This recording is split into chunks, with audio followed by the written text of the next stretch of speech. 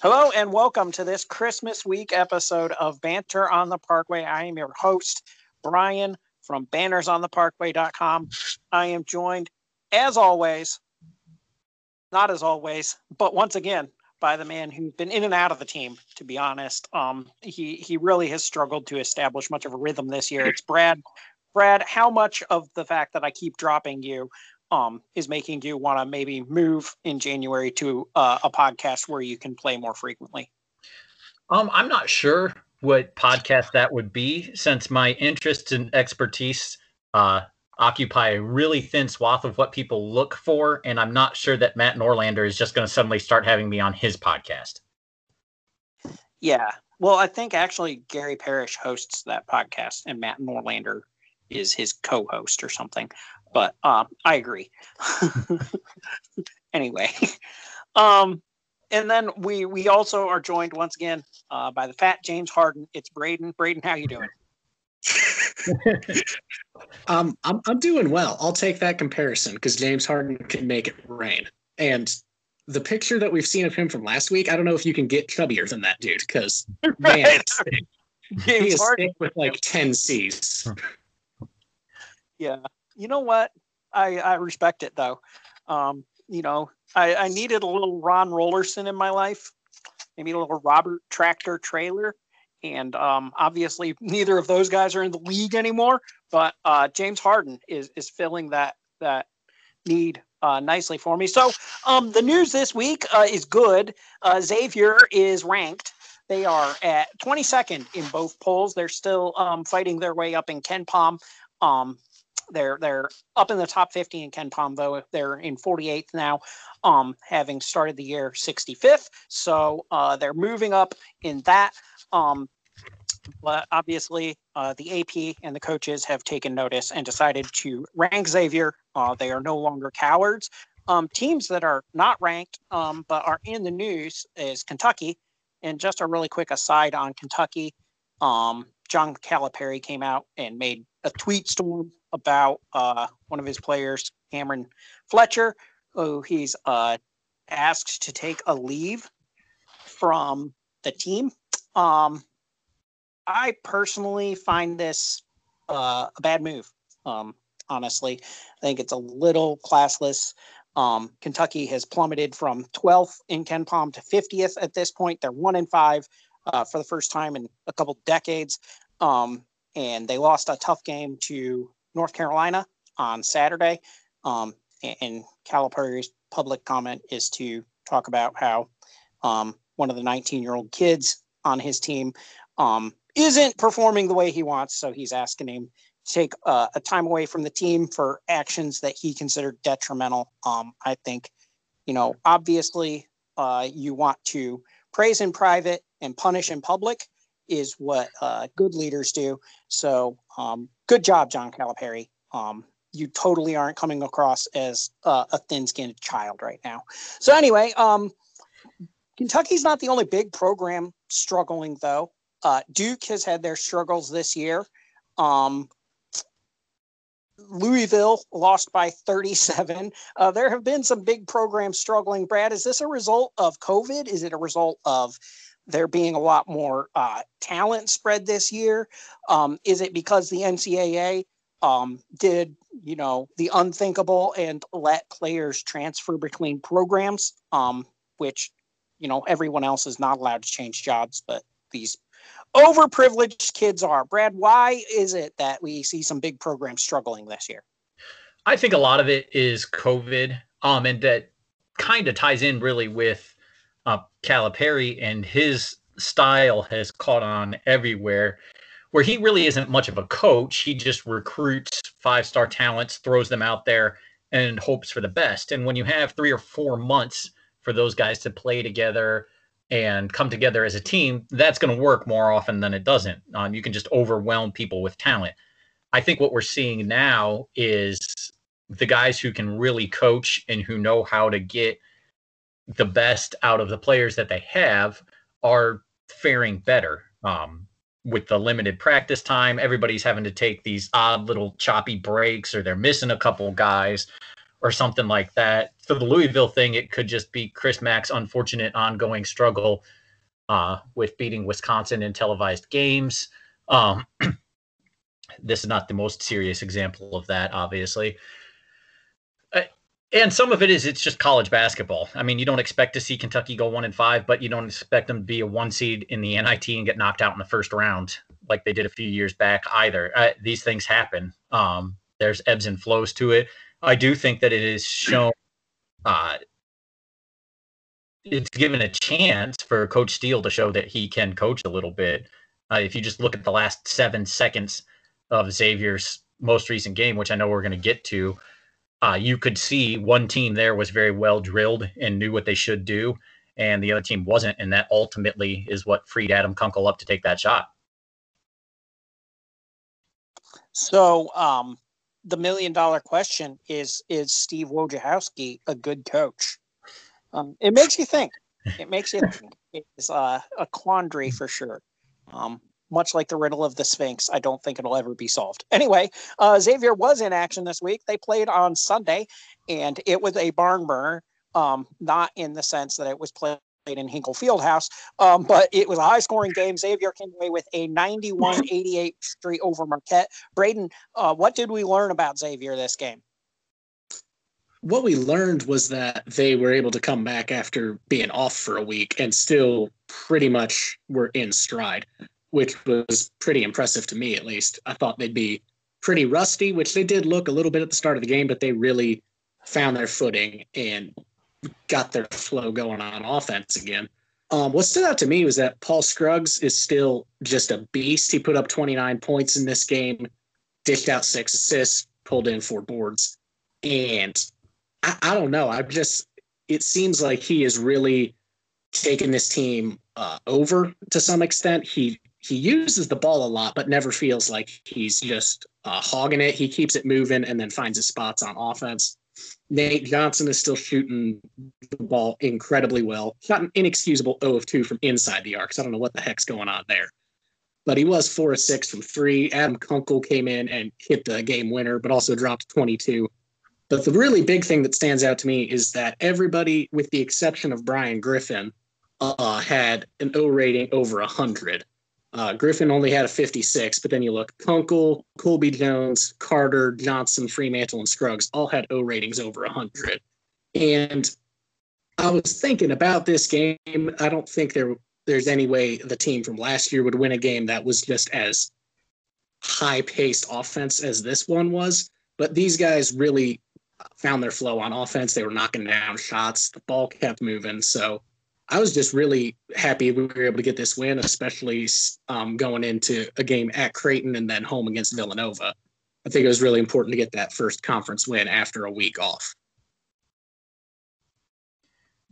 The shooting in that game brought Xavier all the way up to 41.5% from behind the arc for the season. That's good for 10th in the nation, which is a little bit hard to fathom after the last couple of seasons. I mean, a lot of that is down to Nate Johnson's unholy 59% from deep, but Paul Scruggs is all the way up to 37%. You got Fremantle and Tandy are both over 40%.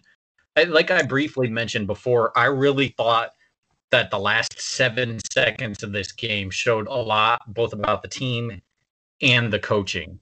First, it was a really good set to get Paul Scruggs onto his left hand so he could spin back right. He ended up not having to spin, but you can see that's what the purpose of the set is. Kunkel and Johnson were in the corners. Steele had his team set in textbook fashion for an end of game play. Scruggs got to his right hand, got the ball up on the rim, and he missed, but rather than just watch the miss, I guess, which I don't know how many times you've seen somebody that, he was the first person then back up in the air to tip the ball. Kunkel ran it down, and you could see Marquette's defense collapsed. They either didn't know what they were supposed to be doing, which is a coaching problem, or they were told what they were supposed to be doing and ignored it, which is also a coaching problem. Xavier's players all react to spots on the floor rather than to the ball, which in a scramble situation is what you're supposed to do. Colby Jones was going to be back on defense. Kunkel was coming high side for cover. that essentially left Xavier with 3 shooters open with 2.5 seconds left. Kunkel kept the ball because I think he was feeling it. And obviously 20 points in the second half would kind of suggest that was the case. But he had options open. Freemantle was already digging back under the hoop too. I think what this game showed us is that Xavier can play a high scoring, high pace, high intensity game, but still keep their heads about them. They made the play when they needed to, and Marquette didn't. And, X got on the offensive glass for once really well, 40% on the offensive rebounding rate, and only turned the ball over 11 times in a game that had about 3,000 possessions in it. So I think we learned a lot about this team, and almost all of it was good. Braden, how exactly many possessions was this game? It was played at a very nice pace, 69 possessions. Wow, that's 2 games in a row where the pace has been pretty nice. It's like Christmas came early. I thought actually, Xavier might not be as bad on the defensive glass as we thought they were. That has been kind of there have been a lot of worrying things about this team, such as going to overtime against Eastern Kentucky. But that has been kind of the consistent thing that you can point at and say that needs to improve. Marquette is a team that really gets the offensive glass well against Creighton. When they went on the road and beat them, they had 14 offensive rebounds. They got back 44% of their own misses on Sunday. They only had 8 offensive rebounds. They didn't even get back 30% of their misses. Xavier did a great job of keeping Garcia and Theo John off the offensive glass. And I think that was a big key to Xavier being able to win, is that they really beat them up on the glass at both ends. And so I think that bodes well for this season going forward, that Xavier was able to do that against a high major team that really puts a lot of stake in their ability to get to the boards. To add to that point, the one thing that Marquette really does well is guard rebound, or at least swingman rebound with Justin Lewis and Jamal Cain. And like Braden mentioned, Paul Scruggs was doing a little bit of everything. All 4 of his rebounds were defensive rebounds. Nate Johnson had 4 defensive rebounds as well. So Xavier was having a lot of trouble with guard rebounding earlier in the year, and their guards did a good job of sealing out and keeping Cain and Lewis off the offensive glass. Lewis had 0 offensive rebounds. Cain had 1. And they both came in ranked very highly in the nation in offensive rebounding rate. So obviously the guy that a lot of people have been talking about since this game is Dontarius James. No, is Adam Kunkel. Which one of his shots did you guys find the most ridiculous, though? Because he seemed to be putting on a clinic in hitting shots that when he shot them, you were like, I don't, how does that go in? So was it the game winner? Was it the double clutch and one? What did you guys think here? I personally thought the double clutch and one, because he goes up into the air just like a regular jump shot. I can't remember who it was, hit him on his left arm. And you could see he just gathers himself in midair, still in the air, which I thought was kind of impressive because I don't hang for that long. And he just gathered himself and then put it up and hit it, and then walked over to the bench to start getting some daps for hitting just a ridiculous shot. I thought that one was really nice, and that was when I thought you could really start to tell that he was just having an absolutely bonkers game, because he did a few open shots, but that one really just kind of showed that he was in the zone. I got to go with the game winner. And in the sake of full disclosure, I was watching this game on my phone at my daughter's soccer game. And when he caught that rebound, I completely quit paying attention to my offspring and was wondering why he was getting farther away from the hoop. I mean, he caught it looking like he thought we needed 3. And I think he was just finding his rhythm, never took his eyes off the rim. He's got 3 guys bearing down on him in the air when he lets go of it. And when he lets go of it, he has that release and the instant look like he knew it was going right away. Obviously, Paul Scruggs called game on it before it went. I jumped up in the bleachers and celebrated right in the middle of nothing happening in a 13-year-old girl's soccer game, which made everyone turn and stare at me because obviously the bleachers aren't very full now. But I mean, that shot was crazy. He got his feet under him, but he never really gets his shoulders all the way square. And he shoots it kind of like one of those where the buzzer sounding is the one where you're supposed to go back to your bench to start the game. And he just chucks up like a last shoot around shot or something. That kid can play. That's a great pickup from Coach Steele. Go ahead, Braden. That's one thing I do love about that last shot is it's a tie game, and there's never any sort of look that he's going to try to like create contact or go to the rim. He's just like, I've caught an offensive rebound. I'm stepping back and hitting a three. Like, that's what's going to happen.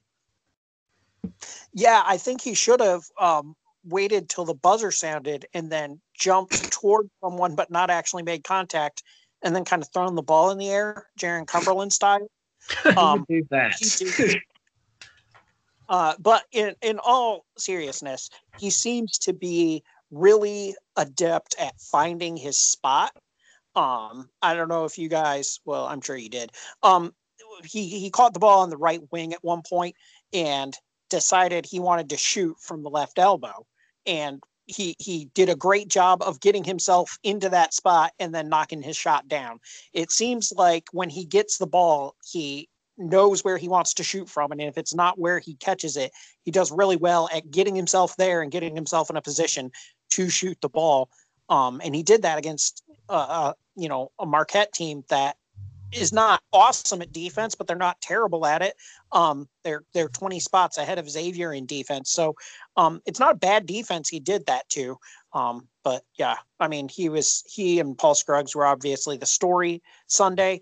But the Big East was a story Sunday. Braden, can you walk us through some of the Big East results this week, starting with the two other Big East games on Sunday? Yeah, so Creighton and Connecticut, or UConn as they're known, played before X and Marquette. And the big story coming out of this one, yeah, they're called UConn. I don't know why they named themselves after a territory in Canada, but interesting move. The big story in this one, though, was James Bouknight dropped 40 points in a losing effort. The rest of his team only scored 34 points, which is freaking embarrassing. But he just went absolutely nuts. He shot 12 shots from two, 12 from three, and 12 from the line. And he was just scoring from every conceivable way. And he got a nice and one towards the end of the game, and you really thought UConn was going to win this one. But then RJ Cole missed his first two free throws of the season. He had been shooting 100% up until then. Bricked two at the worst possible time. And Creighton came up, and Damian Jefferson hit a game-tying shot to send it to overtime. And Creighton ended up getting just enough to get this one over the line. Christian Bishop caught a lob from Zagorowski, and that put them up, I want to say, 6, and that pretty much did it. Zagorowski didn't have a great game, but Creighton did have 5 guys in double figures. Bishop led the way with 19. So it was kind of a classic Creighton performance. They got a little bit from everybody. They shot a just disgusting 7 of 27 from 3, but they had just enough to get it over the line. Zagorowski was the preseason Big East Player of the Year. I don't know that you can make an argument right now that he has been the best player in the Big East. I don't even think you can make an argument he's been the best guard in the Big East. I think you would say Bouknight has been better. Scruggs has definitely been better. Probably Gillespie has been better. But it's interesting, like he had that expectation put on him. He had a good year last year, but this year his numbers all across the board are worse than they were last year. So it'll be interesting to see how he does. I mean, they're adjusting to Tyshawn Alexander leaving, and he was a huge player for them. But it'll be interesting to see if he can kind of get it together and start putting together the kind of season that people thought he was going to have. Because I think right now he's not doing it. But anyway, continue. What happened after they? Just a little counterpoint on Zegarowski, though, his O rating against UConn was a 69. So I'd actually make the contention that he's been the best guard in the Big East. He's definitely been the nicest guard in the Big East. You got me. So, Book Knight drops 40, but, move aside because Zegarowski's out here. He's playing 4D chess on these clowns. Unbelievable. He probably was sitting there doing the math in his head and drop kicked the ball into the stands at one point, being like, "No, trust me, guys. When we see the box score, this is going to make sense." Anyway, Providence. So Providence Seton Hall. This one was actually a pretty good game. It was pretty back and forth. Providence looked like they were going to put it away in regulation, and they were up 3. And then Mamukelashvili drove into the lane, and for some reason, God only knows why, a Providence player decided to foul him with 5 seconds to go. He hit the free throw to tie it and send it to overtime. In overtime, until the final 10 seconds, both teams had only scored 5 points. So it was kind of a disgusting overtime to watch. And it was AJ Reeves who hit a 3 for Providence to put them up 3. Seton Hall did have a chance, but Takal Molson missed the 3, and that pretty much did it. For Seton Hall, though, Mamukelashvili went for 20. He wasn't his most efficient. He was 0 of 4 from 3, only 8 of 12 from the line. But he is their go-to guy this year, so I feel like he was using most of their possessions because that's just kind of what he needs to do. Jared Roden had a good game, as did Miles Cale. But for Providence, Jared Bynum has continued his theme of shooting like absolute crap, but he did dish out 8 assists with only 2 turnovers. David Duke went for a double-double. He pulled in 10 defensive rebounds. Didn't shoot the greatest, but he was 8 of 8 from the line. And then, surprisingly, Nate Watson had a good game. He was 10 of 16 from inside the arc. He pulled in 11 boards and was 3 of 4 from the line. So it just goes to show that when Jason Carter's not on the floor, he can be a decent player. But and in other news, Greg Gantt's haircut hasn't really gotten any better. It's not as bad, but goodness gracious, that guy just needs. What? I also noticed that Duke got away with a bit of a travel in assisting the game-winning basket, and by a bit, I mean possibly the biggest travel in basketball history. Yeah, he took I think it was like 5 steps. And then came to a jump stop and then just kind of started sliding towards the corner because he was just like, ooh, I need to get further that way to make this pass. And he did. So, you got to do what you got to do. And apparently what you got to do is cheat. So, and then. Just sounds like heady basketball to me. Right. Yeah. Well, when he did like the Michael Jackson leg kick and hit him with a shaman, like, okay, it's a tribute. It's a tribute. You can't call him for traveling. Anyway, Brayden, did anything hilarious happen last night? Well, Sunday, most of the game Sunday filled me with hope, but then St. John's and Georgetown had to go out and play a game that you'd expect them to play. So yes, I did throw in that Southern Illinois went to the barn that is Hinkle Fieldhouse and beat Butler by a score of 76-73.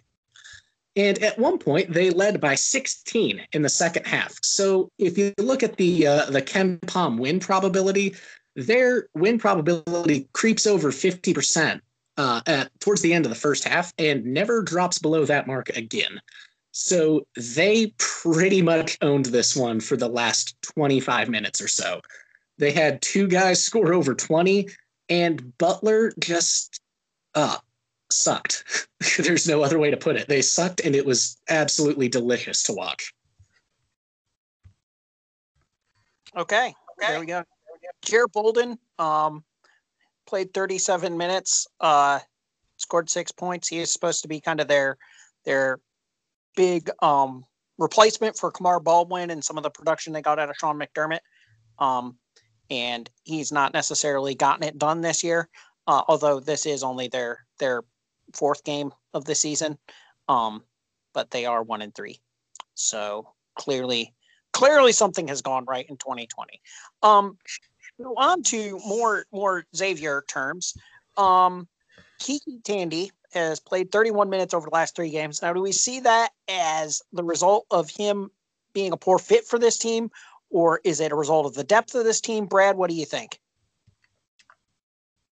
I think it's to waffle a little bit of both. The things that Tandy does well are handle the ball and shoot from deep.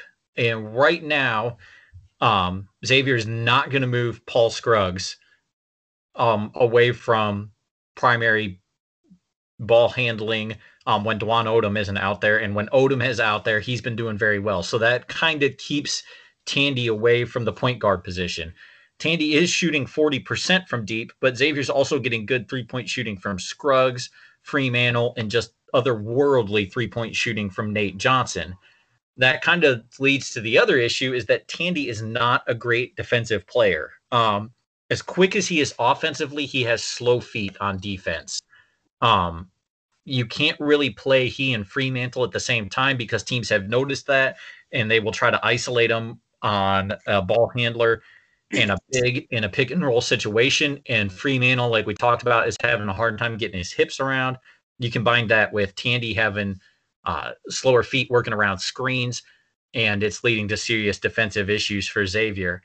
If he wants to play more, which I'm assuming he does, though I will say his coach hasn't sent out a big thing making fun of him for wanting to play more basketball like they do down in Kentucky.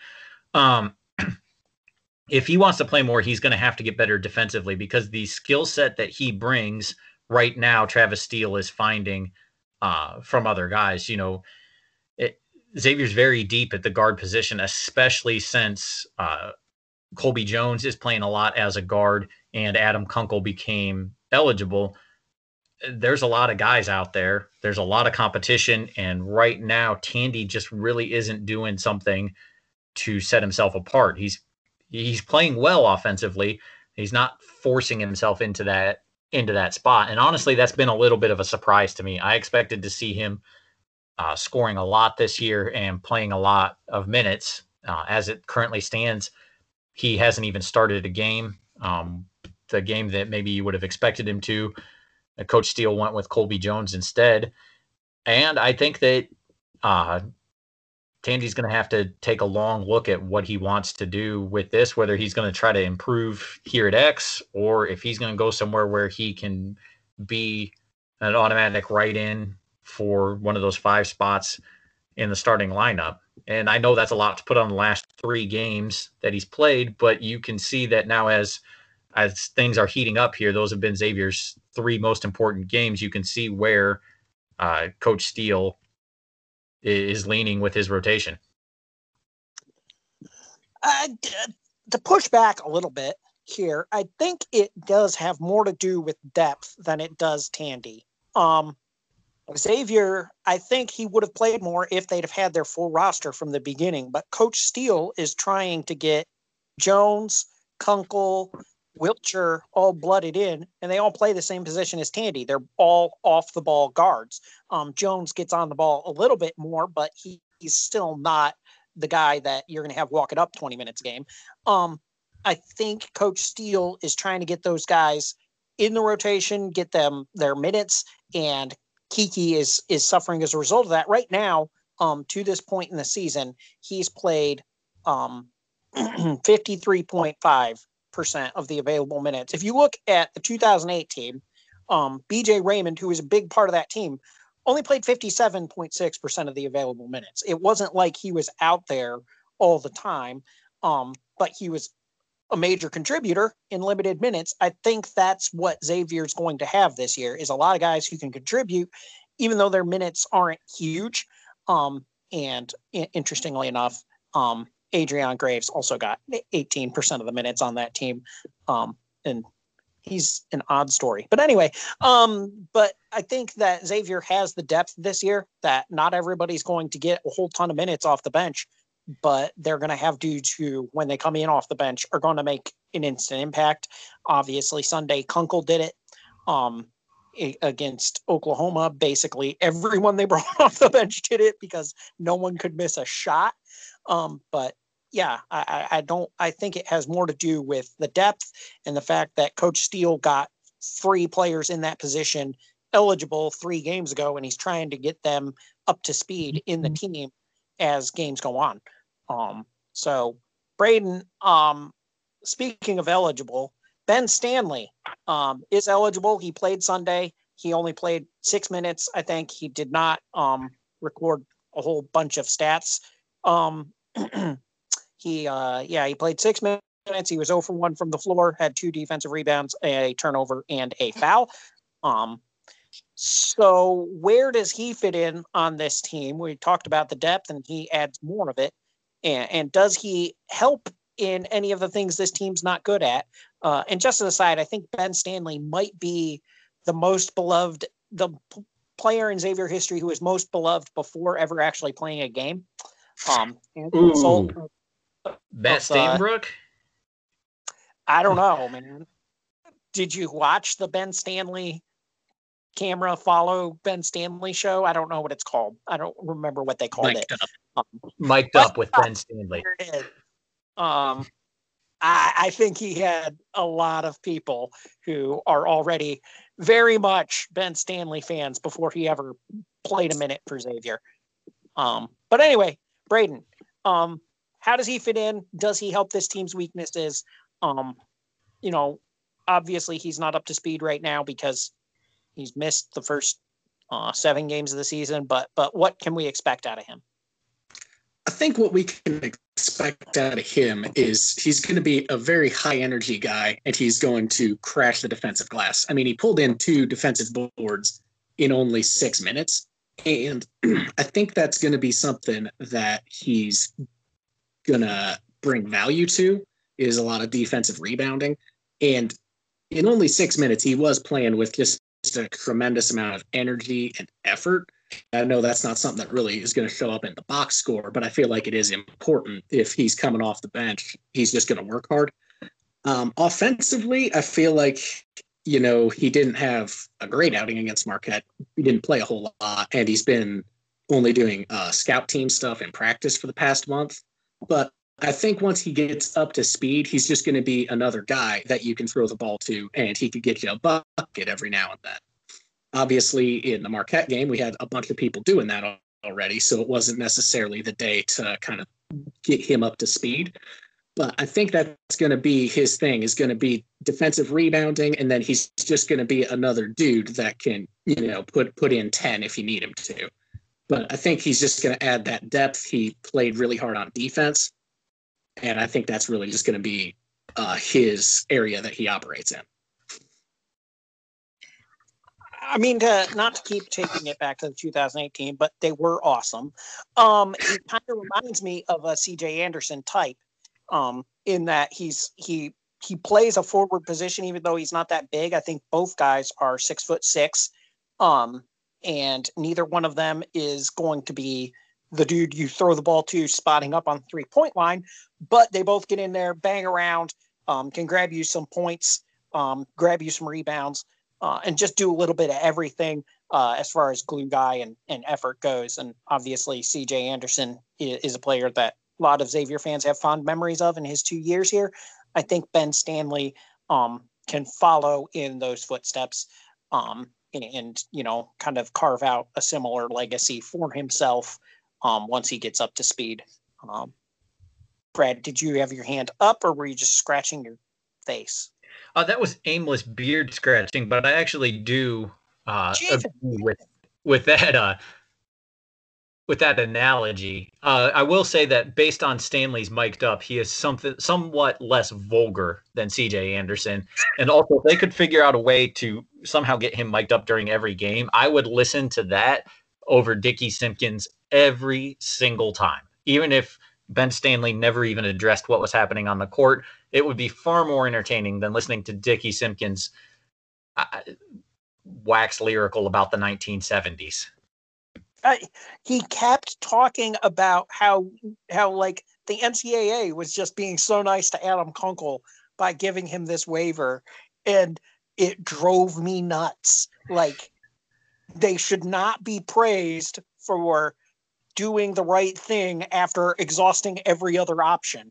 Like, that it was crazy. He kept being like, "Oh, the NCAA, they're so good to these kids." And I'm like, shut up, Dickie.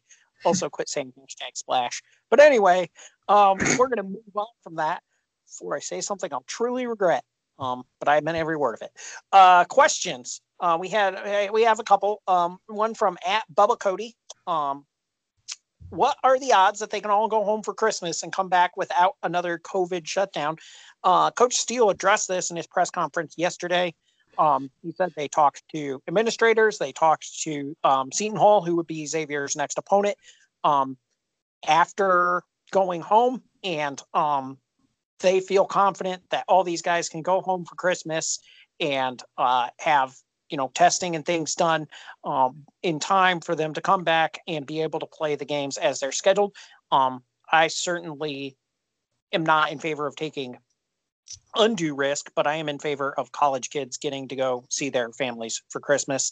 And so I think I kind of fall in with Coach Steele here. If it's safe and feasible, it's something that you really don't have an excuse to not do. And the other one we got was from @XU Keith. Discussed fans' concern about post defense and Art Carter's offensive contribution. So, Brad, what do you have to say about Xavier's post defense and Jason Carter's offensive contributions? I'll start with Xavier's post defense, and it is a bit of a concern. I don't know as there's necessarily an easy fix for it this year. I think Xavier may struggle to defend in the post this season. That's probably going to be a story that we run with all season. They at least shored up the defensive rebounding in the last game. Man, that'll help if you can hold teams to one shot and get away with it. That's going to be the way to go forward, because I just don't see them doing a whole lot of walling up and stopping guys inside. Zach Freemantle is a great offensive player. I think I'm comfortable saying that. He's not a great defensive player. He will block shots coming weak side. I think Brian Griffin adds a little bit in there, but right now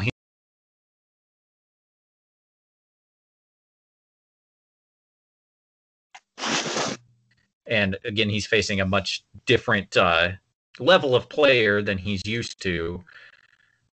Xavier's post defense is going to be a thing to watch, but if they continue to shoot 41.5% behind the arc, maybe they can just gun their way out of some of that trouble. And I don't think it's a fatal flaw. They're not great. It's not crippling.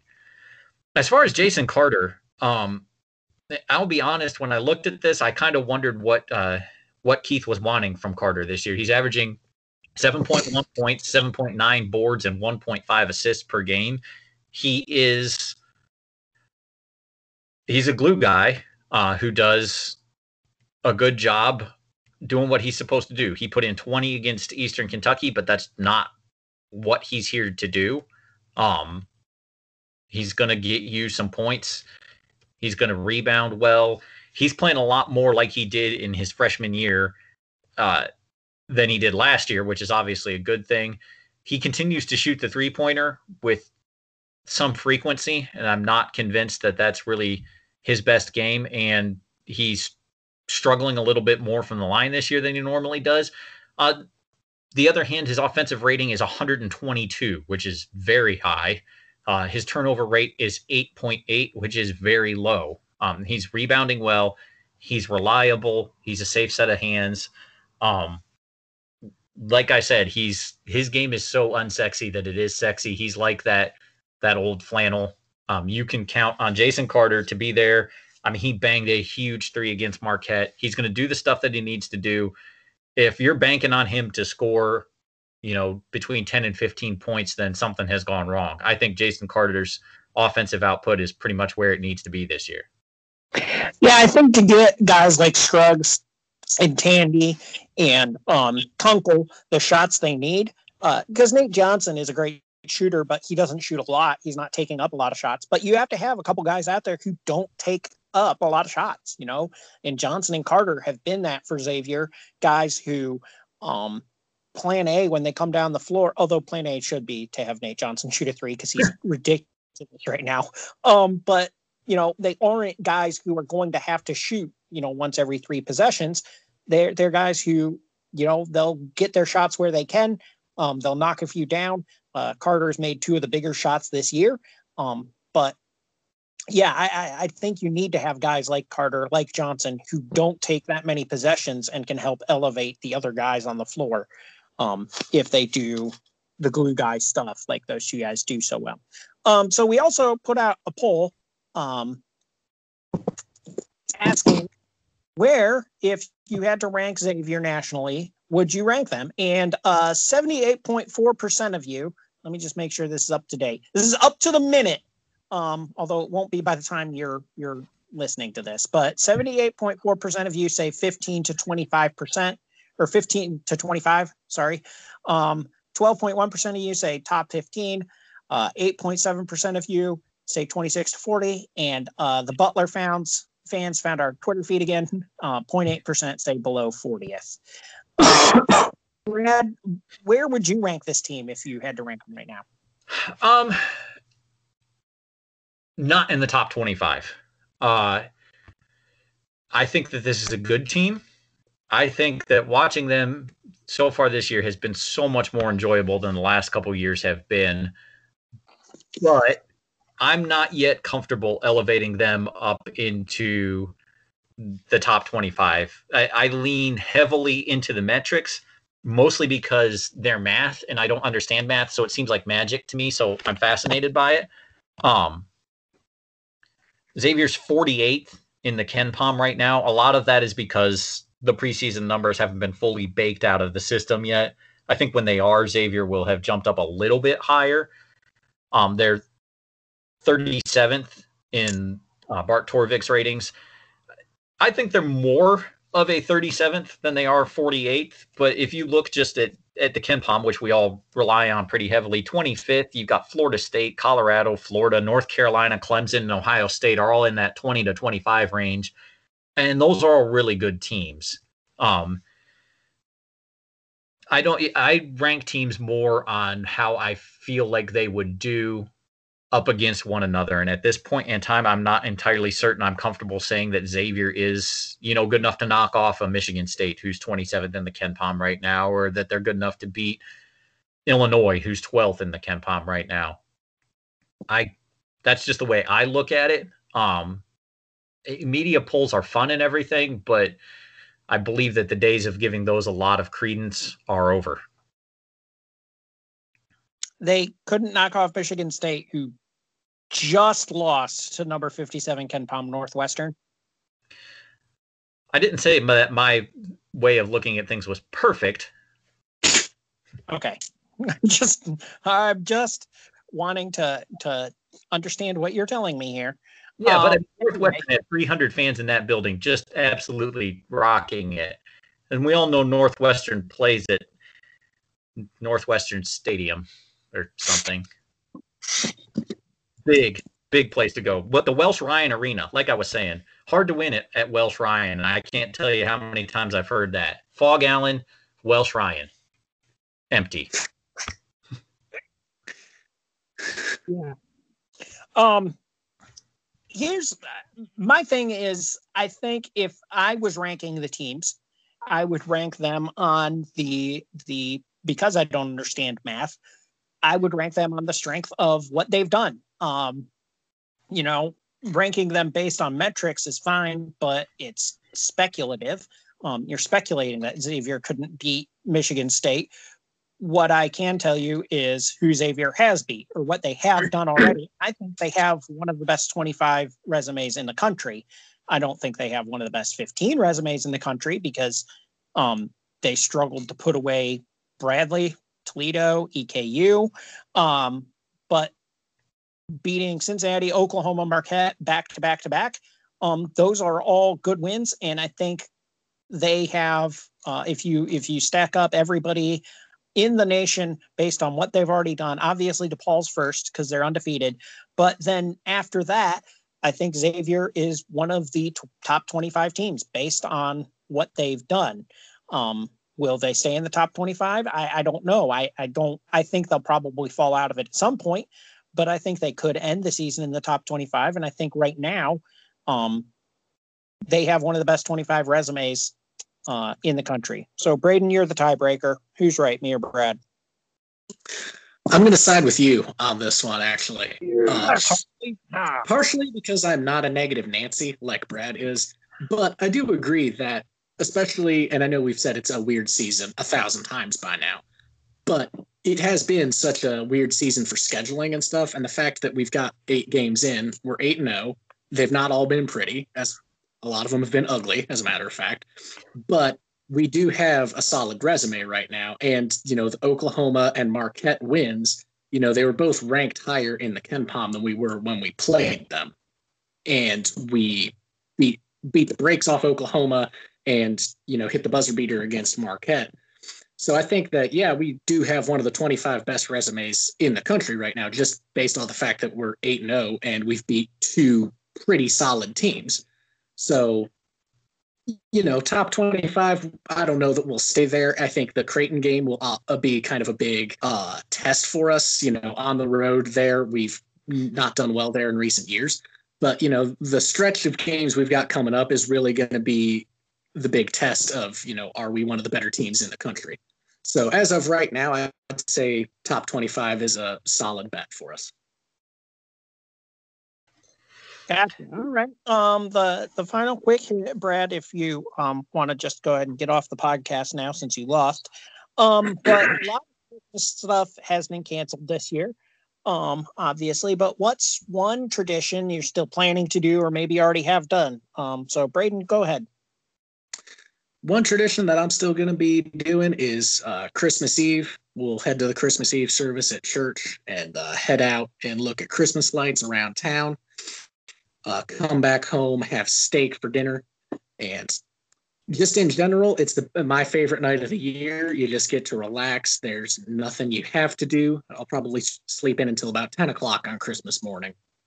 But the Christmas Eve tradition, I've always enjoyed that, going out to look at Christmas lights. We've done it ever since I've been around. So that's something I always look forward to. So I'm glad that with everything that's been going on, we'll still be able to do that. Gotcha. Brad, what about you? We're gonna do the same thing. Our church has been really responsible so far. You got, up here in Summit County, we've been in and out of that purple level for a while. So you have to wear a mask to get in and everything. So I'm comfortable going to church, and I'm sure we'll have a good time. And then go out and look at lights. We always stop at Starbucks, and I treat the kids to a decaffeinated drink before we send them to bed.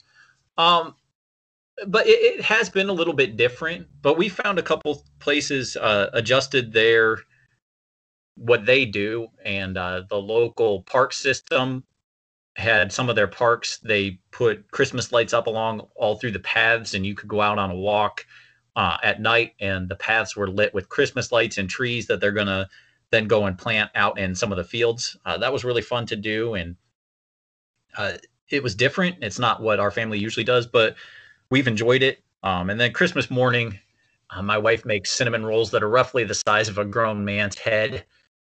I'll still be able to wake up, eat one of those, have a cup of coffee. Our kids don't get up very early or anything like that. So despite I've seen a lot of whining on social media, I know that's a huge shock, but I've still enjoyed the Christmas season, and I'm definitely still going to enjoy the last few days of it that we have left here. Gotcha. Yeah, I always get cinnamon rolls. I get them with the orange frosting, though. I don't know who thought of that, but it works. When it works, it works. And actually, this is the first time my wife and I have had Christmas at home since we've been married, because we're usually at her folks. So yeah, I guess we're coming up with new traditions this year.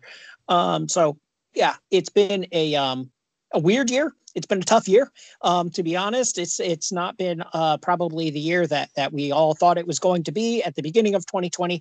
But thank you guys so much for sticking with us through it. Obviously, Xavier's back playing, and we love talking about that. But in all honesty, we're so thankful that everyone listening has been able to stay safe, and we just hope that you guys can continue to stay safe and enjoy Xavier basketball with us.